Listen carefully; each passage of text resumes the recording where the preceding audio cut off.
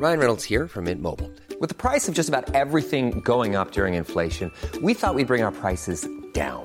So to help us, we brought in a reverse auctioneer, which is apparently a thing. Mint Mobile Unlimited Premium Wireless. How to get 30, 30, bit to get 30, bit to get 20, 20, 20, bit to get 20, 20, bit to get 15, 15, 15, 15, just $15 a month? Sold! Give it a try at mintmobile.com/switch.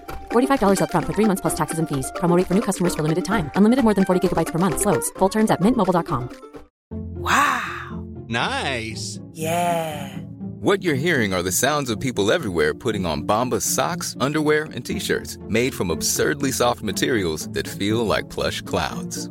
Yeah, that plush. And the best part? For every item you purchase, Bombas donates another to someone facing homelessness. Bombas. Big comfort for everyone. Go to bombas.com/ACAST and use code ACAST for 20% off your first purchase. That's bombas.com/ACAST. Code ACAST.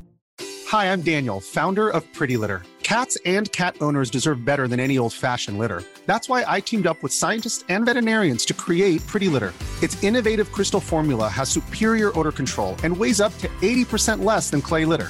Pretty Litter even monitors health by changing colors to help detect early signs of potential illness. It's the world's smartest kitty litter. Go to prettylitter.com and use code ACAST for 20% off your first order and a free cat toy. Terms and conditions apply. See site for details.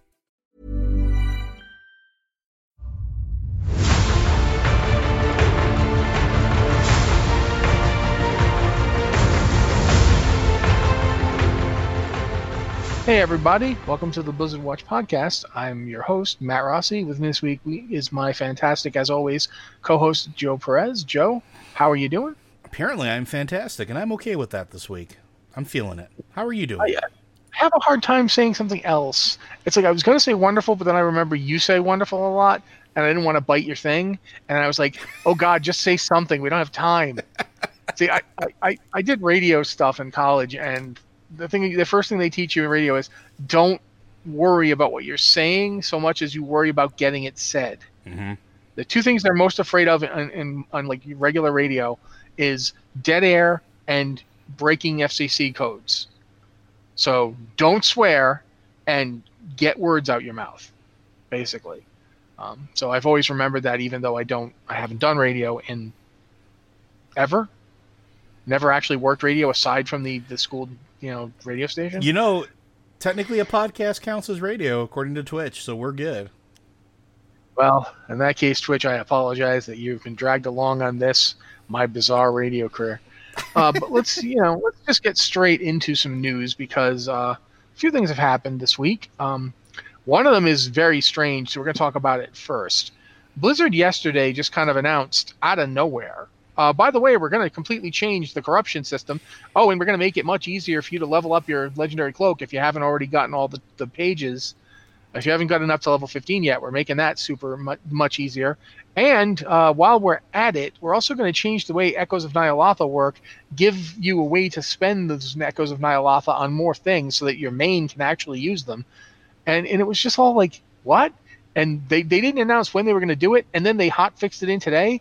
But they didn't have the vendor who would sell you the new kind of corruption items. But now that vendor's up too. So it's all in the game now, like in one day. And I don't know what the heck just happened. It was like, what? Okay. I mean, I'm not upset. It doesn't sound like they did anything bad to me. Have you got a chance to look at any of it? I looked at it, but so I had a conversation with my guild last night about corruption in general, and it's because I'm a healer. I don't care about corruption. I literally don't. There's two effects that I care about, and I have them. So I look at this and I'm like, oh, that's nice. I'm glad people that want stuff like, save up for Twilight Devastation or whatever they want, they can get it now. But it didn't excite me. It was weird more than anything. Like you said, it was one of those things unexpected, very confusing why they would choose now to do it of all times. Well, that doesn't confuse me at all. Straight up, we are not getting the next expansion for 6 months. Sure, but I guess is this enough? That's of a why cookie? they did it. But is this enough of a cookie to keep players engaged? No, I guess? it's not. it's not aimed at that. No. This is not aimed at getting people more engaged. This is simply aimed at being useful to people who have become engaged so that they don't stop being engaged. Yeah. Because here's the thing. The thing that's really annoying when you hit 120 on your new character, which I've done because I decided to switch mains, is getting caught up. You know, if everybody else has been in Ny'alotha since January, I don't remember exactly when it came out, but I think January is around that time, maybe February, but they've been in Ny'alotha for a few months now, and you're trying to go raid with them, but you just hit 120, you are going to be a smear on the ground for every encounter, especially if they're doing heroic or up. You're just going to die. You know, they're bringing you to get to roll on loot after you're dead. But if you can now get your cloak up faster, if you can get, you know, the corruption that you need to actually do DPS, especially when corruption's so important to DPS, and getting the right corruption, which was completely random up to this point, which, I mean, gearing is random, but this was a level of random that was like, this was like random on top of your random to the point where people were kind of losing it. Apparently there was also like a scheme though for the corruption. I don't remember very much of it. I think our tank stoppable force was talking about it at some point, but like I don't remember what it was, but there was like some weird mechanism you could actually try to figure out what you would get. I don't know. It was way too down the rabbit hole for me at this point. Yeah, as far as I know, there is no such thing. I've heard nothing to support that. But at any rate, by doing this, it's not to keep you engaged. I mean, it's not to make you engaged. It's to keep you engaged. It's to make that part of it a little easier. Do I necessarily think it's going to work? Well, I mean, here's one thing that they did at the same time that I find hilarious. They put Gushing Wound on a vendor and then nerfed Gushing Wound by 35%. Yeah. Because everybody wanted it because it was so great. And now it's like they nerfed it immediately. And that's just hilarious to me. It always, the corruption mechanic feels like an idea that was really good. It was a really good, yeah, really I love it in concept. idea. Love it in concept. But it feels like it didn't have enough time to really get ironed out and useful for all three specs. I mean, it's really good for DPS. It's sort of good for tanking because whilst tanking doesn't primarily go with DPS, anything you do that increases your damage will increase your threat. So as a tank, that's useful. You know, you're not going to say no to, you know, the one that really comes to mind is the one that's on that axe that drops off of Mout. It's a really decent tanking axe if you're a two-handed tanking axe user, which is one class. You know, the Blood DK, okay, I'll use the axe that increases my armor and then explodes around me. For everybody else, it's like, okay, I guess I'll use it. And the other thing, which was, there's an interesting thing about this that's a bug. It's not a bug, it's a consequence of how they designed it that they don't know how to fix yet. If you cleanse an item, you can't later on then put a different corruption on that item. Yeah, because you're saying? I'm sorry. I understand it, but that also feels. I understand it's to try to keep people from spending all that time in maxing and doing all that stuff. It's not. Straight up, it's not. They didn't do this on purpose. They can't fix it. They don't know how. The way the system is set up, once you cleanse an item, you cannot put corruption on it. That's not what they intended, and they've decided to implement the system anyway, rather than make us wait for it. Interesting. It is definitely not deliberate. They want you to be able to cleanse an item and then put a different corruption on it if you want to. That's the goal. So it's not a case where they're trying to control what you do. It's a case of simply they can't do it. Interesting. And I think it's because when you cleanse an item, the item comes with corruption on it. A box is ticked when you uncorrupt it, and I don't think they have a system to untick the box. They don't have a way really to yeah. The fact that they're treating the corruption when you buy a preserved contaminant, it goes on the item like an enchant. And I feel like there must be some quirk of the enchant system that we're seeing here. But I mean, they haven't really gone into details to why this is. I could be completely wrong as to why it's happening. But that's like one of the weird things when you're trying to do a system like this. That's what makes me think that this system wasn't originally intended. and that they realized at some point, oh, the randomness of the system, it becomes exponential when it's added to an already random loot system. Because first you have to get the item, and then you have to be lucky enough that the item has corruption on it. And there's only a few items where it's guaranteed to have it. Like the weapons that drop in Iolotha are guaranteed to have corruption. At least so far I haven't seen one not have it. Like the two-handed axe off of Mount, I've never seen it drop and not have the specific corruption effect on it. But like items, like armor and so forth, it's random. And I think that's the issue. But again, this is just me speculating because they put out this post yesterday. They didn't go into any real details as to why they were doing it, aside from it being a catch-up. See, but and the other thing, I guess that's the part that I'm having a hard time reconciling, though, as a catch-up, because how do you get echoes? By running end-tier content and doing visions, which visions are a pain to do until you catch up. So it's to me, it's weird. It's weird to reconcile that.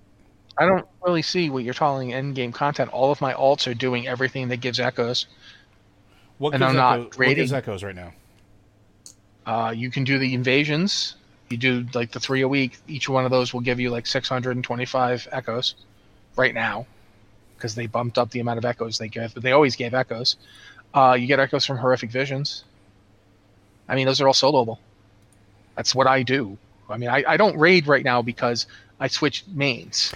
Yeah, but the Horrific Visions are the part that I have a hard time reconciling, because that largely, to me anyway, largely depends on your class, right? Because I still can't. Knight, a paladin, and a warrior. I can solo a zero, a zero Horrific Vision, like go straight for the boss. Zero masks. I can do no bonus areas and go straight for the end boss on my shaman. And that's all I can do, and I'm not a slouch. And I don't know if maybe I'm just bad at the game. Okay, I can take that to a certain degree, but like, I'm not the only person that has that thought or has that problem. So no, most of the people I've heard complain about that are healers, though. But I'm not doing it as a healer either. I'm doing it in my DPS spec. So like, that's the weird thing. Like, I can't do more than I think I've successfully done one bonus area, and again, I'm not under geared. I have the full trees filled out, the whole 9. Still can't get past one bonus area if I'm lucky.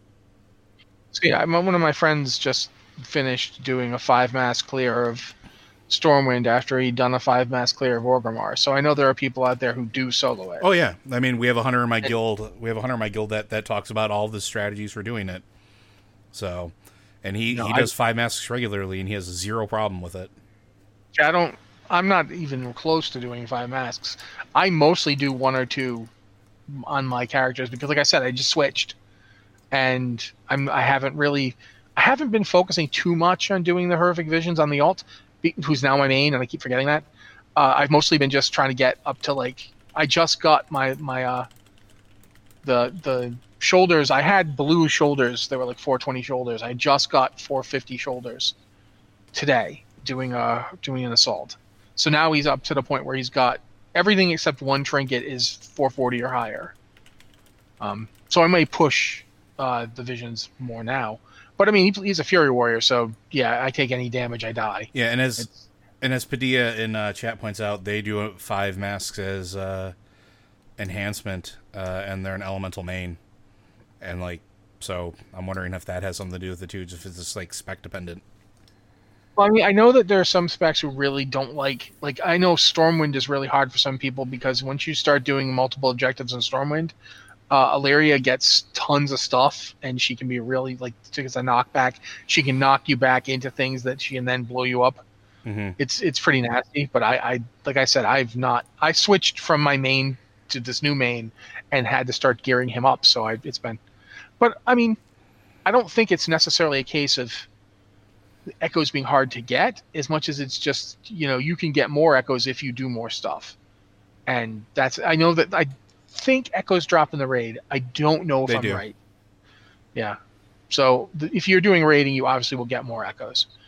And the echo costs for some of the contaminants are very high. Yes. It's like Twilight Devastation 3 is 15,000. When you're getting at most like 1,000 to like if you're getting like 1,000 or so a week, with the new rules that won't be too hard. You get like maybe 1,000, almost 2,000. That's gonna take you a while. So there is that to consider. But I do think it's an intention of the catch-up mechanic, even if it's weirdly executed. Yeah, I don't know. Like it's one of those things where, again, I can admit that maybe I'm doing something wrong, but it's an interesting catch-up mechanic for those that want to spend the time doing it. I know that I won't be participating in it, even on my alts. I'll get to... Honestly, I'm getting to 120, and then I'm, at this point, just parking them till next expansion. So yeah, I'm actually more interested in playing for the next 6 months than I'm very excited for Shadowlands. I think Shadowlands is going to be very good. I think so, too. I'm not really looking forward to it. Not because I'm not looking forward to it, because I'm deliberately not looking forward to it. I am focusing on the game right now. And I'm doing that because playing a Lightforged has made it a lot less emotionally fraught for me. I am one of those people who internalizes their character. If you're not like that, if you're going to say stuff like it's just a game or whatever, if it was just a game to me, I would have stopped playing it years ago. Mm-hmm. There are a lot of games out there. If I wanted to play just a game, I got tons of options. I play World of Warcraft because it is more than just a game to me. If it wasn't, I would probably be done. So, saying that, when they made the story decisions they did, and this is not a criticism of those story decisions, this is not a complaint, it's just saying it had an emotional effect on me that made the game harder for me to play. And now, having switched my character so that I don't feel this character is viscerally involved in those events. But this character would obviously be horrified by them, but he wouldn't take them personally because this character is a Lightforged and has seen at least 1,000 years of war against the Burning Legion. He's seen whole worlds burned. His ability to care about the scale of the death of a city was like, wow, yeah, that's terrible. Did I tell you about that time I saw an entire ocean burn off? Yeah, everybody died. I think it's close to 5 billion inhabitants on that planet. Anyway, we kept fighting. It's just a different different scope. And it's allowed me to enjoy the character, enjoy playing the character because nothing really gets to him. And since nothing gets to him, nothing gets to me. I'm very unflappable on this character, and I enjoy it. And it's made the game fun for me again. And Shadowlands, I'm probably going to pick up the main I went into Legion with, because there'll be more story for her there. But right now, there's no more story. And so I'm basically just playing this character to get a new perspective on it. I'm also leveling my Tauren, because I like him. My High Mountain Tauren. He's goofy. I like him quite a bit. So, yeah, that's kind of stuff I'm focused on right now. Man, I'm talking a lot today. I guess it's a podcast. You did come here for that. It is what we're here for. Should move on. This next one is probably one Joe will not have much of a response to, but hey, it's not like I've let him talk much this episode, so sure, whatever. Diablo 3 Season 21 is hitting the PTR, I believe, Thursday. As we're recording this, if you're listening to us live, Thursday. If you're listening to this recorded, today, or possibly yesterday. It's hitting the PTR. We now know that the season theme is Trials of the Tempests, and it's interesting because it harkens back to the Season of the Triune in that it's not like a meta thing. It's not like, oh, you can pick any bonus you want from Kanai's Cube. It's not you get this set bonus without having the set. It's literally just every so often you do elemental damage. And it's random what elemental damage just happens to come out of you. Like you explode with lightning, or you explode with fire, or waves come out of you, or what have you. It's interesting.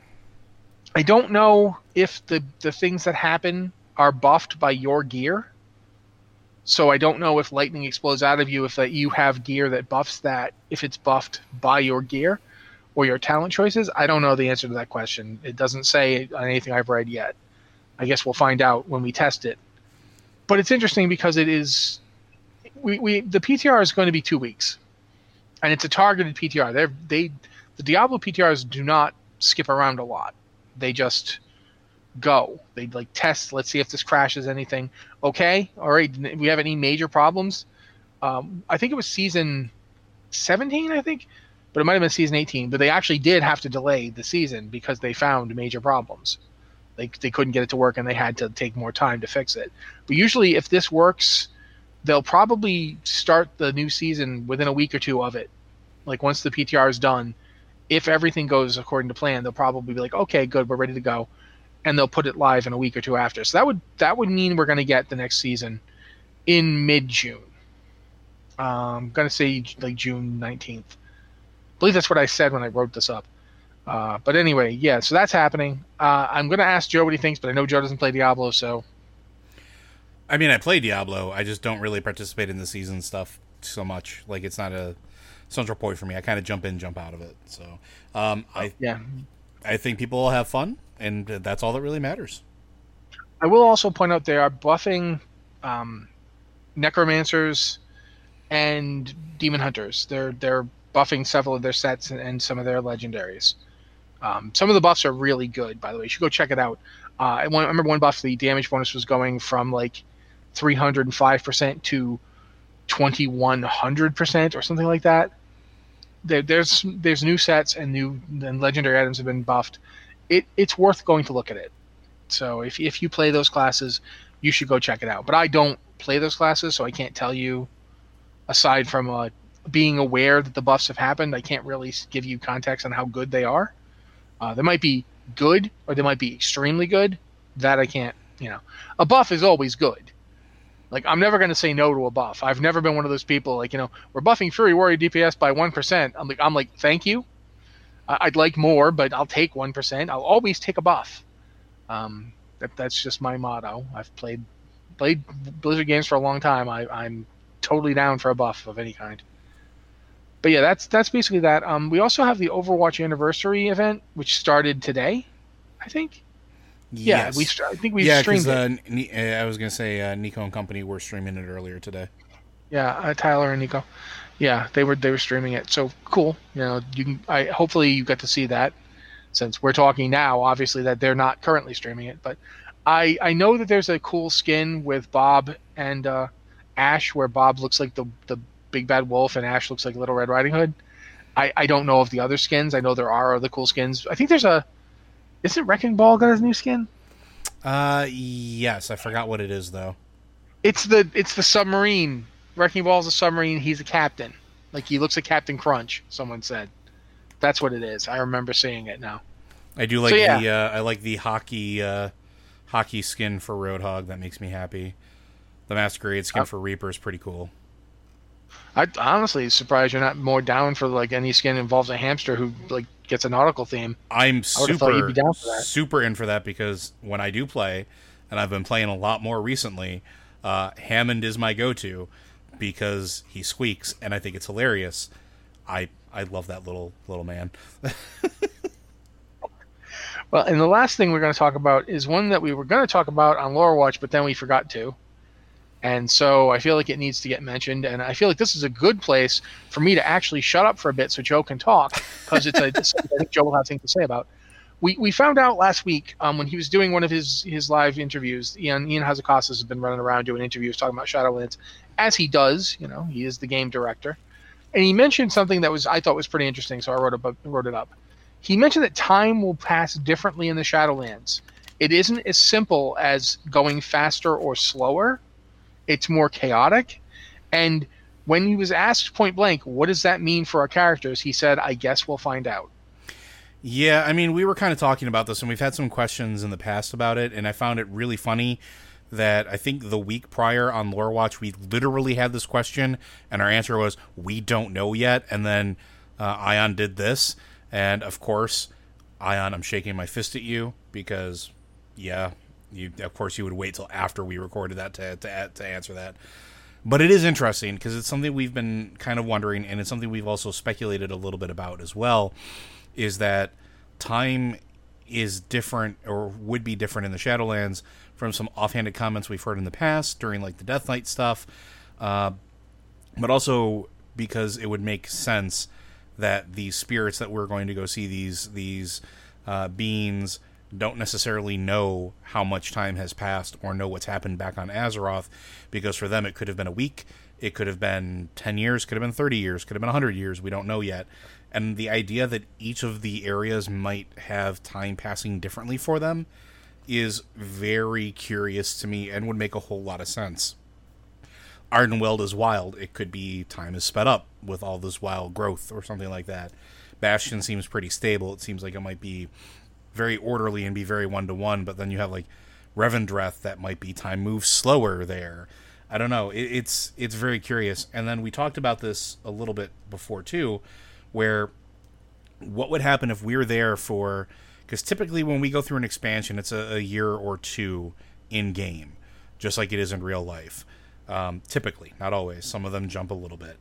But I'm wondering how that would translate, like a year in the Shadowlands or 2 years in the Shadowlands, what that means for WoW in particular, because on Azeroth, Azshara is still running around, and there's a whole bunch of stuff we haven't dealt with, and then there's still that fallout of everything that's happening post this, the War of the Thorns and everything else. Like, that's potentially important and huge for how the story is going to move forward and what might happen. So, who knows? It's super intriguing, though. I'm really interested to see how it actually pans out. Yeah, I have a lot to say about this, and I do want us to actually have more of a show than just me talking about it for an hour. So I will just say that I think it's interesting that he mentioned this, because it reminds me of the audiobook they did for Legion, the 1,000 Year War. Oh yeah. When they talked about how time passes differently the further away, the further in the Nether you get closer to the pure Fel, the faster time moves. And so they were in there for 1,000 years from their perspective, but it wasn't necessarily 1,000 years from ours. And I wonder if that's true of every, like when you leave the for lack of a better word, the material plane and head out into any of these planes that are like pure concepts, like if you headed towards the Death Realm further away from Azeroth, would time slow down? Like, is it based on like how close or how far away they are to like the pure death itself? I don't know. This is just all stuff I'm speculating about, but I do think it's fascinating that they did this. And Joe was speaking, so I want to shut up so he can talk. I was just going to say, like, it's interesting, right? Because it would make a lot of sense if that was the case, because if the material plane, quote unquote, of our universe is the central point in which all of these forces converge, then they all sort of balance out to each other, and the further you go to one extreme or the other, the more out of balance you go. So I would be down with that. I think that's actually intriguing. Yeah, so that's basically, I mean, that's really all I'm going to say about it right now, because I don't really have... there's so much to talk about that it feels like it would dominate the show. But I am definitely interested in talking more about it on Lore Watch, that show he and I do when we're not doing this show. So yeah, I'm definitely hoping we talk more about it at some point. I can tell you we definitely have a question in the can for that this coming week. So we'll be back to this again. Trust me. All right, but now we've covered the top stories. So it's email time. If you guys have an email for the show, there are multiple ways to get it to us. This week, you guys pretty much picked our Discord server.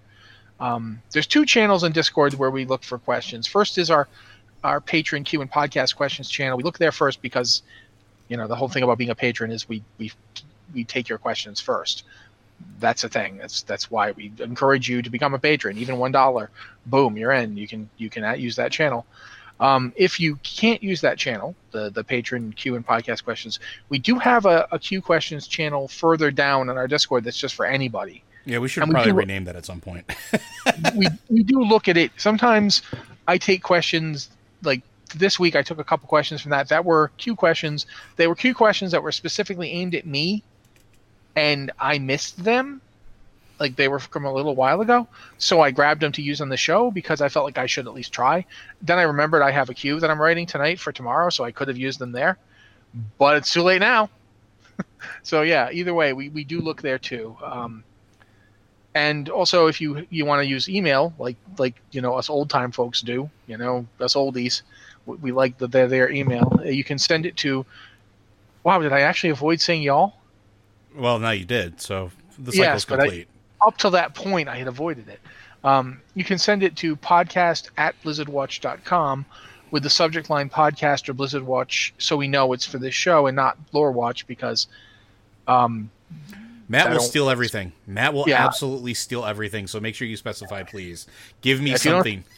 If you don't specify, I put it in this show. So that's just the way I am. I'm a terrible human being. But Joe's going to read this for us, so if you don't mind, Joe. Not at all. Our first question comes from Molly Razor. Hello, Molly.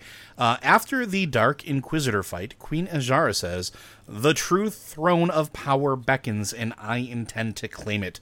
What do you think she is referring to? So, this is something I've been asked a lot, and I want to hear... I have a couple ideas, but I want to hear, Matt, what do you think they're referring to when they say the true throne of power? I mean, there's my more out there answer, and then there's my more reasonable answer. My more reasonable answer is dunno, but that's not fun. It's not fun to say I have no idea. Mm-hmm. My more out there answer is Azshara thinks extremely highly of herself. Yes, she does.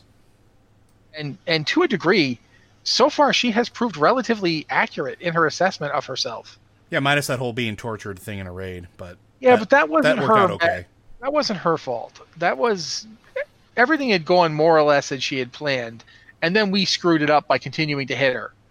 That was very much an us thing, not a her thing. At least that's how I believe she would see it.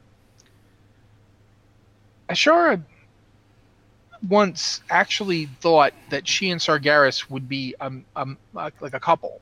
Mm-hmm. Sargeras. Finding out Sargeras is romantically obsessed with Azeroth, the planet, the Titan inside the planet. Well, okay, how do you address that problem? And I'm not saying she wants Sargeras back or anything. I think she's past the point of wanting to be in a relationship with Sargeras. She wanted to be with Sargeras because she thought only somebody who was effectively a god would be worthy of her. At this point, she probably thinks, well, he's a thug. He's not really worth my time. But nobody puts me in a corner. And Azeroth is pretty vulnerable right now. And what would the true throne of power be on Azeroth, if not to be Azeroth? Like, imagine if you could control... we've seen Titan power be taken into and ingested and used by mortals. Li Shen took the power of a Titanic Watcher and used it as his own. Power that was imbued with the essence of Aman'Thul himself. So could she take the power of Azeroth into herself? Could she effectively become a Titan? I don't know, but it's certainly something she would be willing to try. Azshara is nothing if not confident. She'd be willing to say, if it can be done, I can do it. So, and she's proved herself capable of some pretty surprising stuff in the past. So, that's where I'm going to go for now. That's just my theory. They could be something else entirely. I don't actually know. That's just where I'm going with this. So here, what I've been thinking about is along the same lines as you, but I think it's a step beyond. So a lot of the conversations I've had have been, okay, there's been several thrones. There's, in the game, Throne of the Elements. You have the Frozen Throne, which is, obviously somewhat central to the opening of Shadowlands and what's happening there. You have all of these different things that have been central seats of power, but I don't think it's a physical object or place that she's looking at. And I think it has more to do with the fact of sitting at the head of a pantheon. And I don't necessarily know that it's titanic in nature, because she's had at her fingertips all of the power of a Titan. We brought it to her. We literally were right there with it.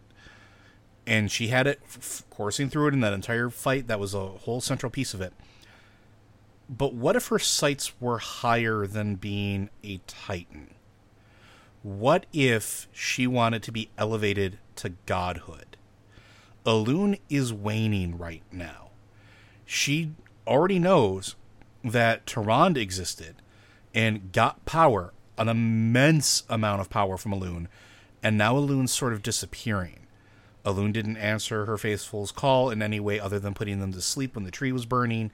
She's been mostly absent throughout the entirety of what's happened in Battle for Azeroth after that point, minus the Night Warrior thing where she gifted the power to Tyrande, which could have been a ritual, could have been something else.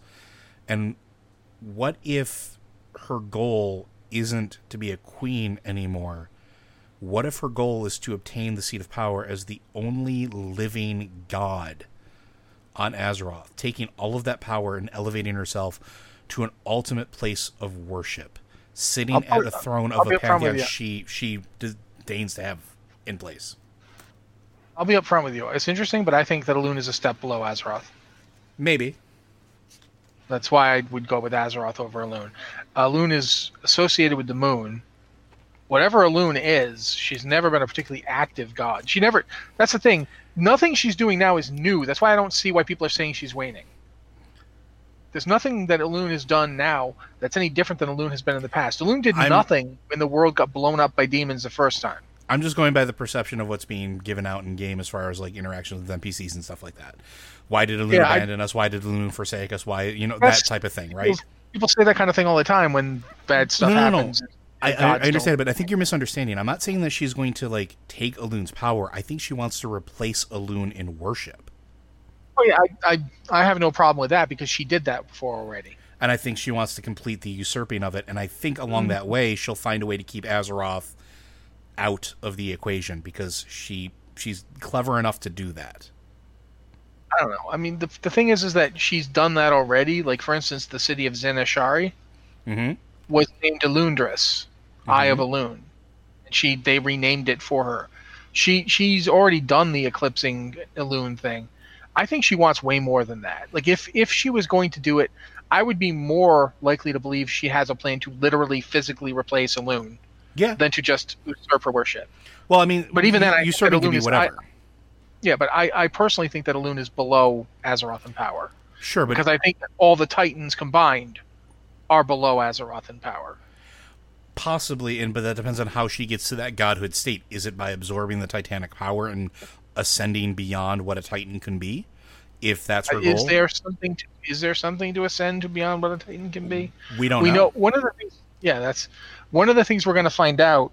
I think in Shadowlands, because they've even said it, is there's a pantheon of death, and it implies that these beings are like the Titans, like the pantheon. So I'm interested in seeing how that plays out, and that might actually answer our question with Azshara, and for that matter, it might tell us what Elune is. Which would go a long way to informing a lot of our theories. Yeah, because we do have to make stuff up here.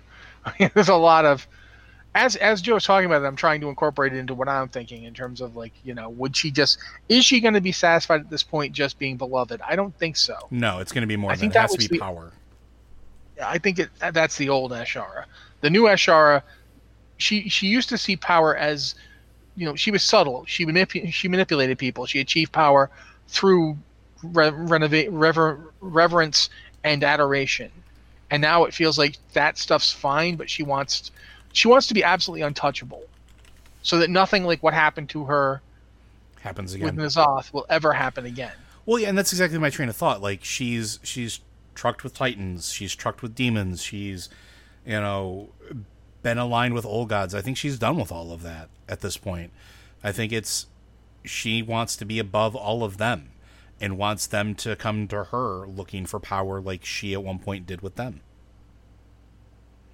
So, I don't know, but I think you're right. I think we're going to find out more about that coming up. And as Autoluke in chat... I like your sphere. I also love Autoluke's sphere.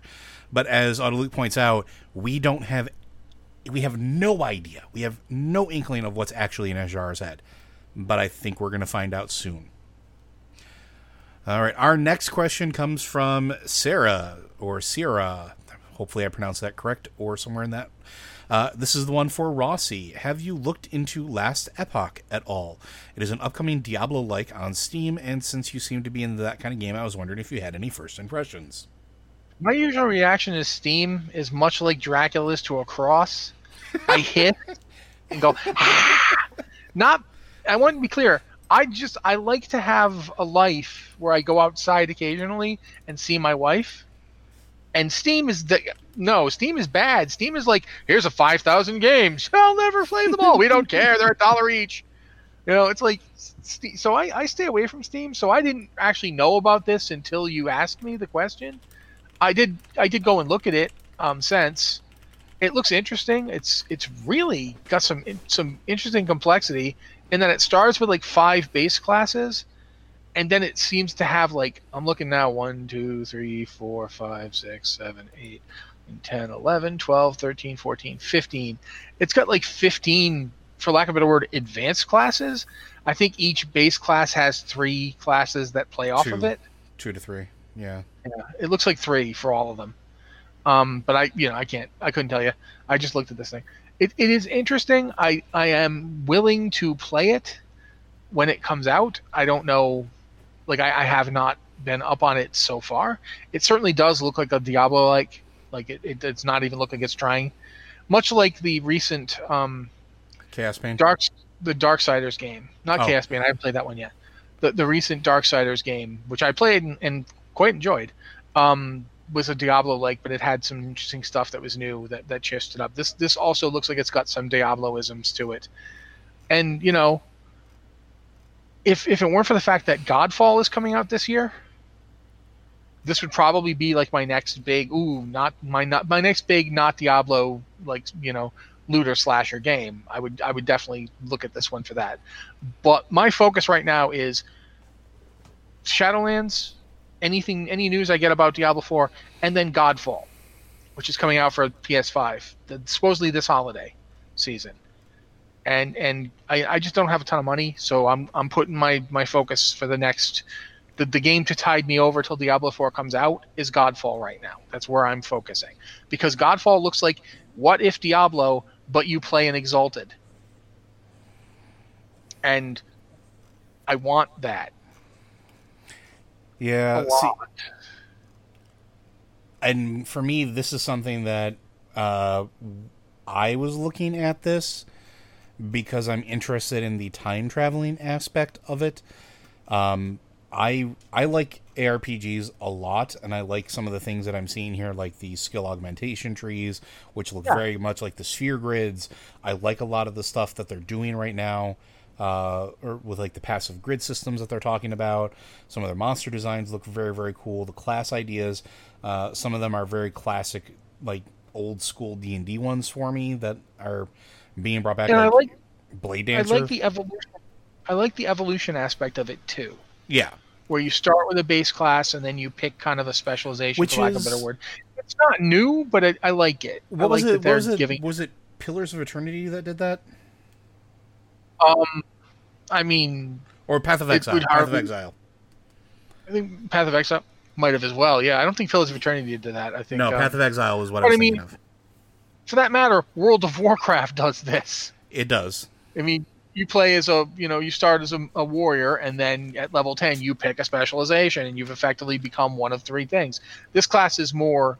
This is more definitive. Like, you pick a Void Knight, you're done. That's it. It's actually very Dragon Age-y. It's got certain elements of Dragon Age, at least the original Dragon Age. So, I mean, I'm down for it. It's just this. I had put all my eggs in the Godfall basket, and I'm not taking them out because, again, it looks like it's the Exalted RPG, but Diablo. So I'm like, yes. I know that's very much you. Yeah. Giant swords, messed up super armor. Yeah, I am here for this. I am here for your crazy, your crazy thing. I did not fall for Borderlands. Like I have resisted Borderlands. I have, through an act of will, I have stayed away from Gearbox as they have put out a game that has practically taken over the looter shooter market. Like, and I'm not. This is not a criticism of it, because I'm scared of it. There are games out there that I don't play on purpose, not because they are bad, but because they are good, and they will eat my brain, and I need my brain. I need to do things with it. If I spend overrated. No, man, I got so addicted to Neverwinter Nights when it came out. Yeah, it had the module creator. Yep, and I was done. Yep, I used to try to recreate my campaigns in it. A year of my life went by. I can't do that anymore. I have to like pay rent and stuff. I can't do that. We are past the point. So I pick specific games and like, I bet you I'll play this for 3 really intense weeks and then I'll be sated. Or, okay, this will be I will play it every night insanely and develop a massive crush on the main character that we won't talk about and never stop telling people how great it is and get irrationally angry at YouTube people who make videos that are saying mean things about it. And, oh God, what have I done? That happens from time to time. Assassin's Creed Odyssey. But I can't have, like, Last Epic, quite frankly, looks like a game that I would play for 6 years. I already have Diablo in my life, guys. What are you trying to do to me? I liked my dog. I want to see her. I want to, like, pet her little head. So no, I'm not going to play this right away. I mean, I'll probably play it pretty quickly when it comes out. Man. Also, I'm broke, so I can't afford to back another Kickstarter, and that's a problem. Quite frankly, I backed a couple last year, and that was pretty much it for Kickstarters for me for the foreseeable future. Yeah, I can't do Kickstarters, otherwise I will have no money ever in my life. So I can't tap that well. Yeah, this does look cool, and I'm glad you brought it to my attention. I'm looking at some of it now. Some of the gameplay stuff is extremely Diablo reminiscent, but in a good way. But you know, quite frankly, any game. I've been managing barely to avoid Chaos Bane. Was it Chaos Bane or Chaos Bringer? Chaos Bane, and I did not avoid that one. Yeah, I've been barely managing to avoid that because it's a 40K game, right? Or is it just fantasy. Warhammer Fantasy. Warhammer Fantasy. They put out a book a few years back called Dark Heresy. Yeah, that was 40K. Yeah, and that was one of my favorites of its like the role playing genre. It did a really good job of being like that kind of game. So I'm down for Chaos Bane, but I just managed to avoid it because it's like, you know, I need to sleep and eat food and live. So yeah, only so many games in a year for me. And I can say firsthand, Chaos Bane was one of those games I started playing, and then the next thing I knew, 5 hours had passed. So yeah, it definitely sucks you in. Our next question comes from Vulcan. Is Egwene alive? Where is she? She dies in the comics, but those are not canon, and if the wiki is correct, her last appearance is in the Cycle of Hatred, where she doesn't die. And another question, is there a new Guardian of Tristfall, or the position ended with Medivh? Your second one I can answer real easy. There is no new Guardian of Tristfall. The position ended with Medivh. Mm-hmm. They've made that very clear in their retconning. Since the comic books don't count, there has never been one after Medivh. Medivh died.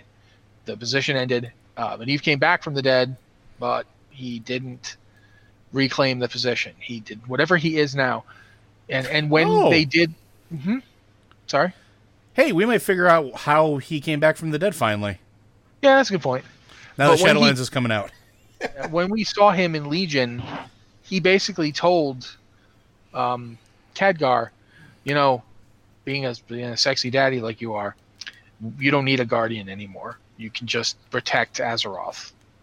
Everybody can protect it. It's time for you guys to band together and protect yourselves. And here's my bird staff. Go for it. I like the sexy daddy thing. Keep doing that. He didn't actually say that other part, but come on, y'all act like he did.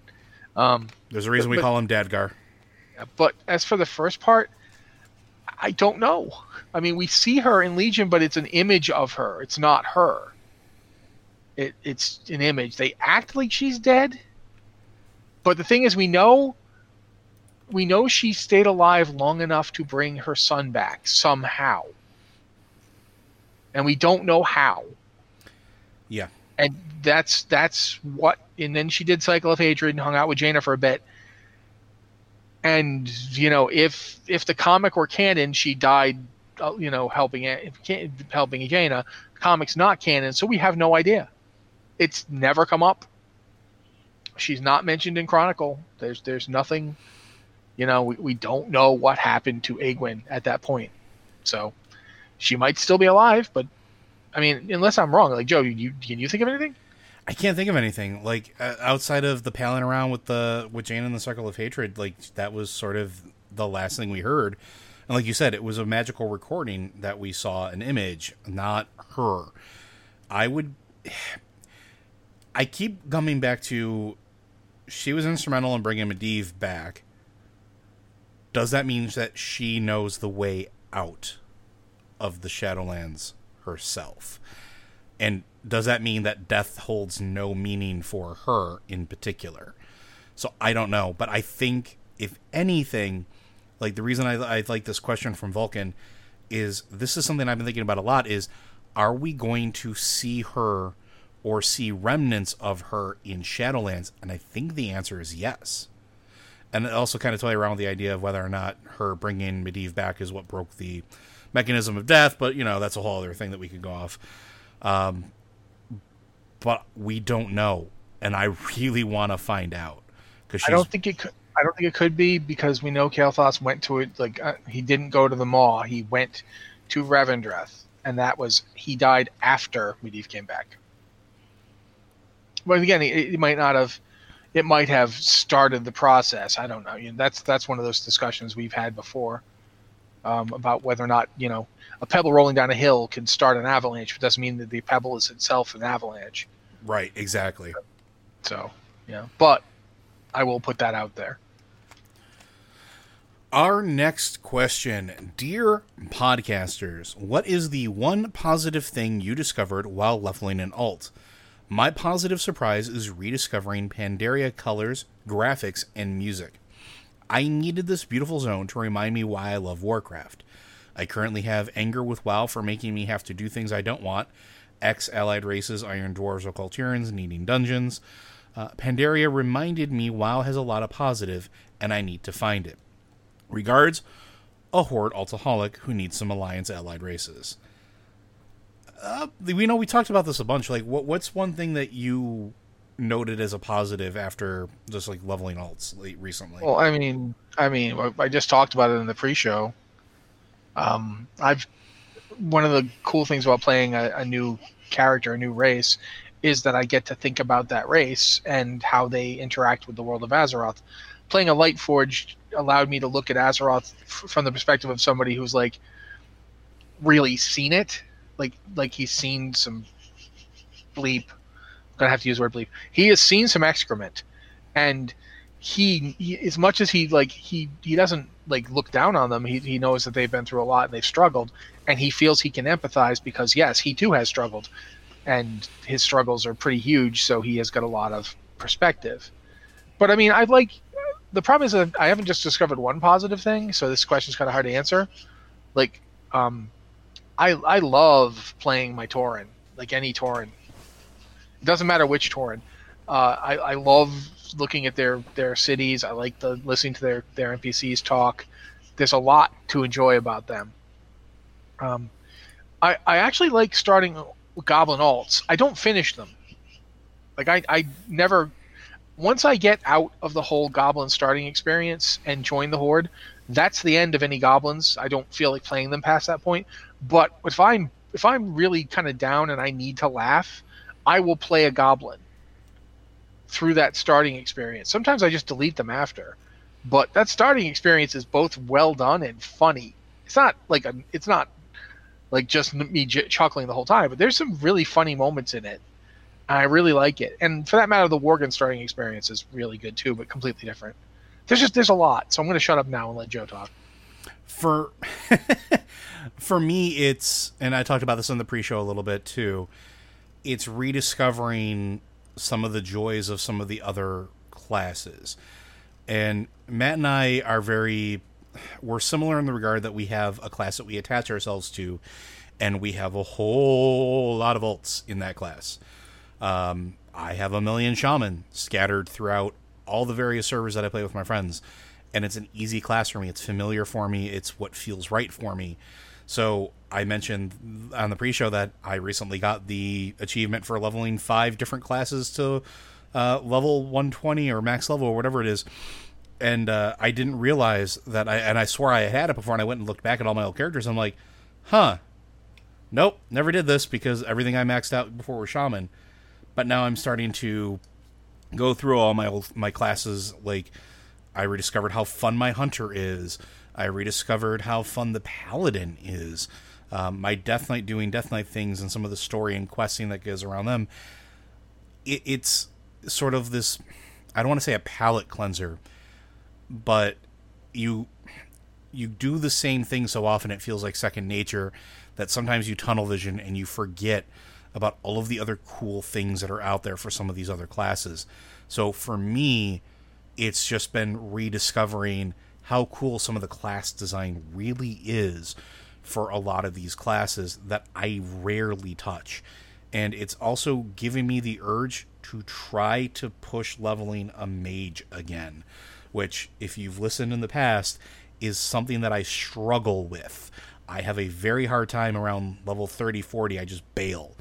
I might try to push again and see if I can rediscover my joy of picking apart class design and sort of enjoying the particular flavor of a class, and see if I can approach the mage class with that in mind. So that's a positive. Anything else to add for that one, Matt? No, I think we covered it pretty well. All right.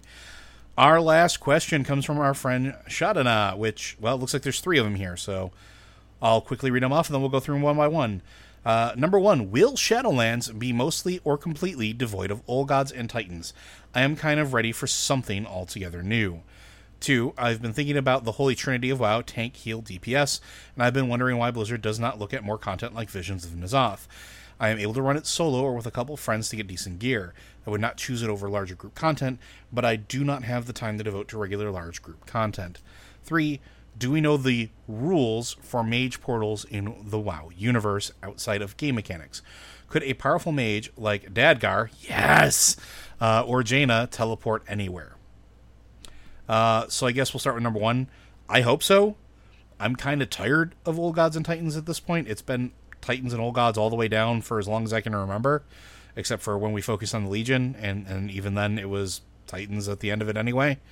So I'm ready for something new, just like you are.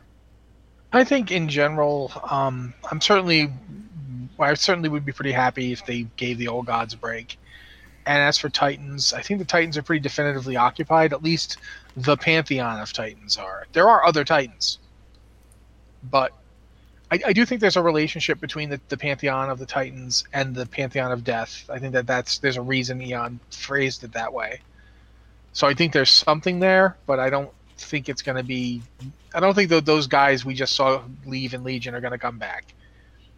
And I'm perfectly happy to just explore a new place entirely. I would like it if when we come back we do more of that. Mm-hmm. I'd like you said, I'd like an expansion of exploring. Yeah, or even if just like there's other planes of existence. What if like these weird beings from like the plane of light showed up and decided they were gonna like kick some butt? Like not the Naru, just some new beings we'd never heard of just show up and they're like, yeah, we're here now. I'd be down for it. Well, let's see that for a bit. Or the Naru go nuts and they decide they're going to conquer the universe. Okay, yeah, sure. I mean, we know with the Naru, they're not Titans, they're not Old Gods. Let's go. I do. There's lots of interesting stuff they could do, and I would be down for them playing around more with it and exploring it. The second one, we've talked about this in the past, actually. I believe we've had this a few times as a question.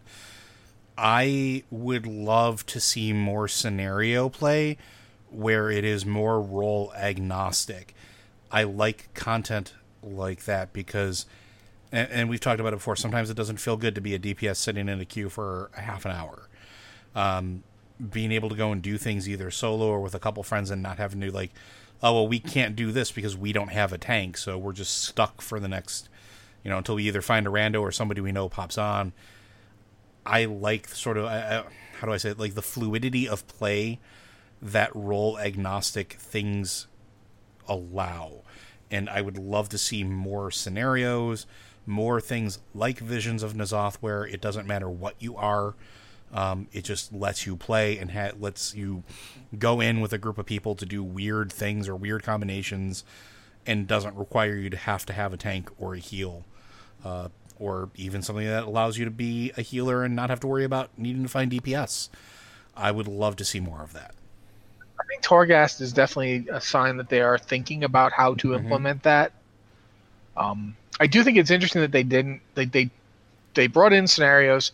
They iterated them pretty well. They were at a good place with the heroic scenarios at the end of Mists of Pandaria. And then they got turned into something you kind of went through as you did a leveling quest, and it was always just you. And they lost a lot of what they had been. And I'm not sure why. Like, to this day, I don't really understand that decision.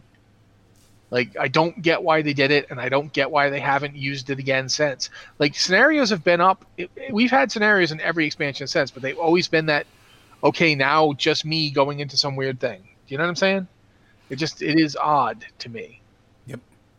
But I do think Torghast shows that they are thinking about it. Some of the comments they've made about Torghast imply that they're going to try and make it something you can run more and without. One of the problems I have with Horrific Visions is the cost of Horrific Visions. Like, I think if you wanted to control people using them to like gear farm, there were ways to do that. Just like make it so they only drop gear like a couple of times, and the rest of the times you do it in a week, they don't drop gear. Yeah, which they've done in the past. They've done that in the past. I think they did it because they wanted to control how fast people got their cloaks, and now they're changing that up pretty extensively. So I feel like maybe that was not the best move. They were pretty forward about that though too. Like, they were looking at ways and mechanisms to make it, to force people not to feel like they had to run them constantly too.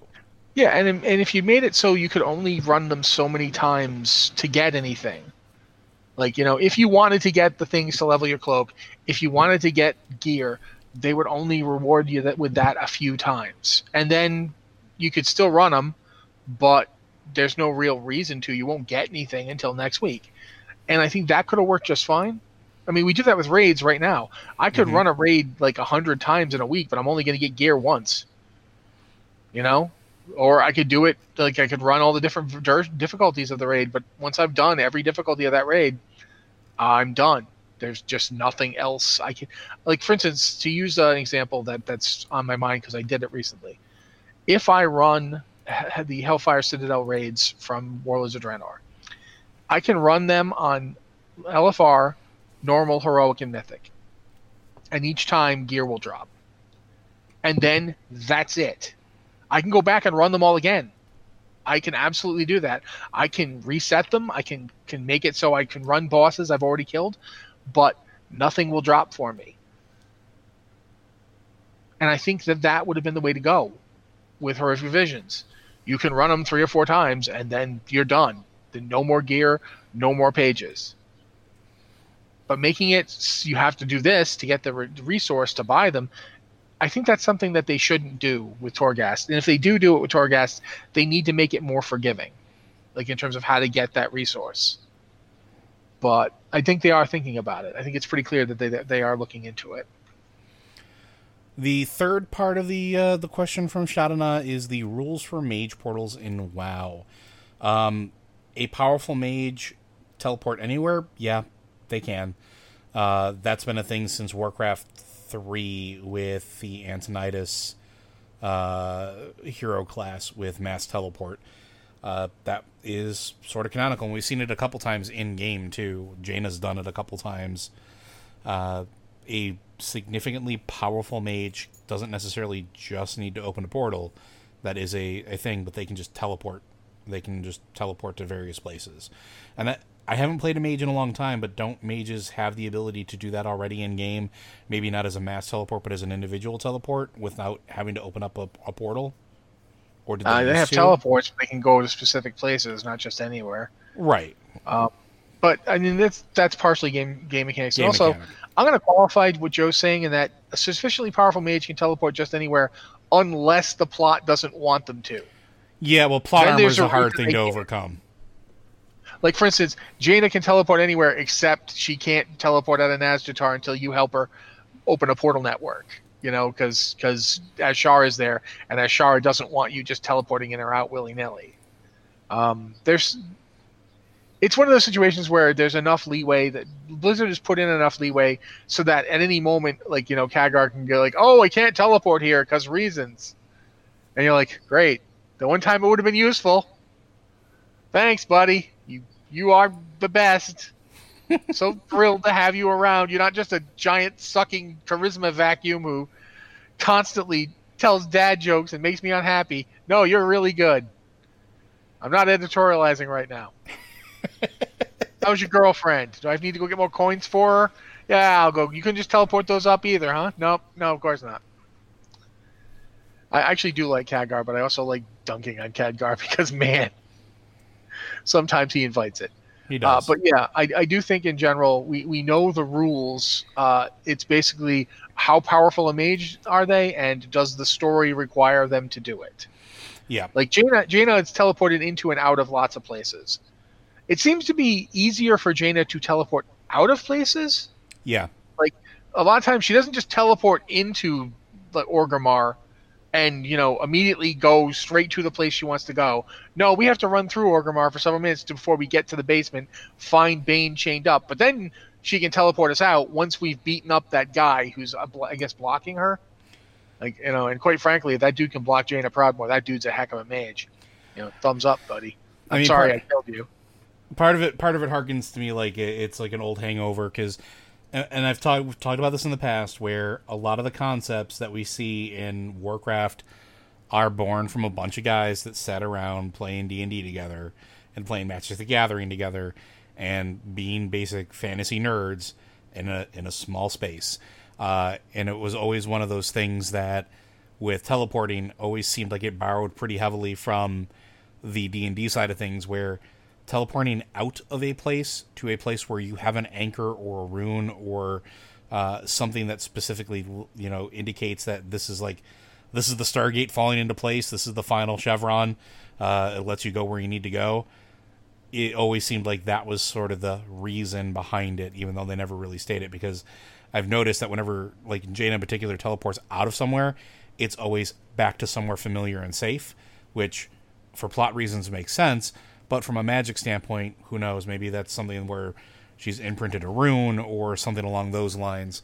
You're making me wonder why she has a rune outside Thunder Bluff. Why? She used to be friends with a bunch of the Horde folks. Yeah, I just specifically, was it Thunder Bluff or was it like Camp Tarajo? I don't remember where it was. Camp Tarajo. Yeah, I just thought that was like interesting. When you were talking about she always teleports to someplace and it's like, oh, that's interesting. But yeah, basically they can teleport pretty much anywhere. Khadgar, I mean, look at Magni, who isn't even a mage. Magni's just teleporting his little diamond behind. River. Yep. Doesn't bring me along. Occasionally they'll remember to offer me a portal to someplace, but not very often. Usually Magni just goes, meet me there, whoomph. Like, thanks. I mean, the solution is clearly more mold machines. just more mold machines. That's the solution. Then we don't have to worry about mages teleporting. We can just go anywhere we want in a giant mold machine. Done. Those haven't worked out too well for my Dark Iron. All right, but I think that's going to do us. Blizzard Watch is made possible due to the generous contributions at patreon.com/BlizzardWatch. Your continued support means this podcast site and community is able to thrive and grow. Blizzard Watch supporters enjoy exclusive benefits like early access to the podcast, a better chance at having your questions answered on our podcast or The Queue, and an ads-free site experience. Thank you very much, Joe. Again, guys, if you have a question, you can use our Patreon. I mean, you can use our Patreon, actually. Dan will get them to us, but you can also use our Discord. We have the two channels. There's the patron Q and podcast questions, which is, like I said, it's the one we look at first because patrons get that's one of the benefits of being a patron. Consider being a patron today. There's another channel, though. If you just go there, we do look at it. We will look at questions there. We will bring them onto this show. And you can send us an email at podcast@blizzardwatch.com with the subject line podcast or Blizzard Watch, so we know it's for this show. There were no questions there this week. Actually, there was one. There was one. The Dear Podcasters one, which you didn't sign your name, buddy. I'm sorry. If you had, we would have used it. Unless I'm forgetting. Am I forgetting? It's been a month. It's been a month. Yeah, but anyway, thank you guys so much. We couldn't do the show without you, literally. There would be no point. We're going to be here next week, so yeah, come be with us. That was a really bad ending. Sorry, guys. Take it easy, everybody.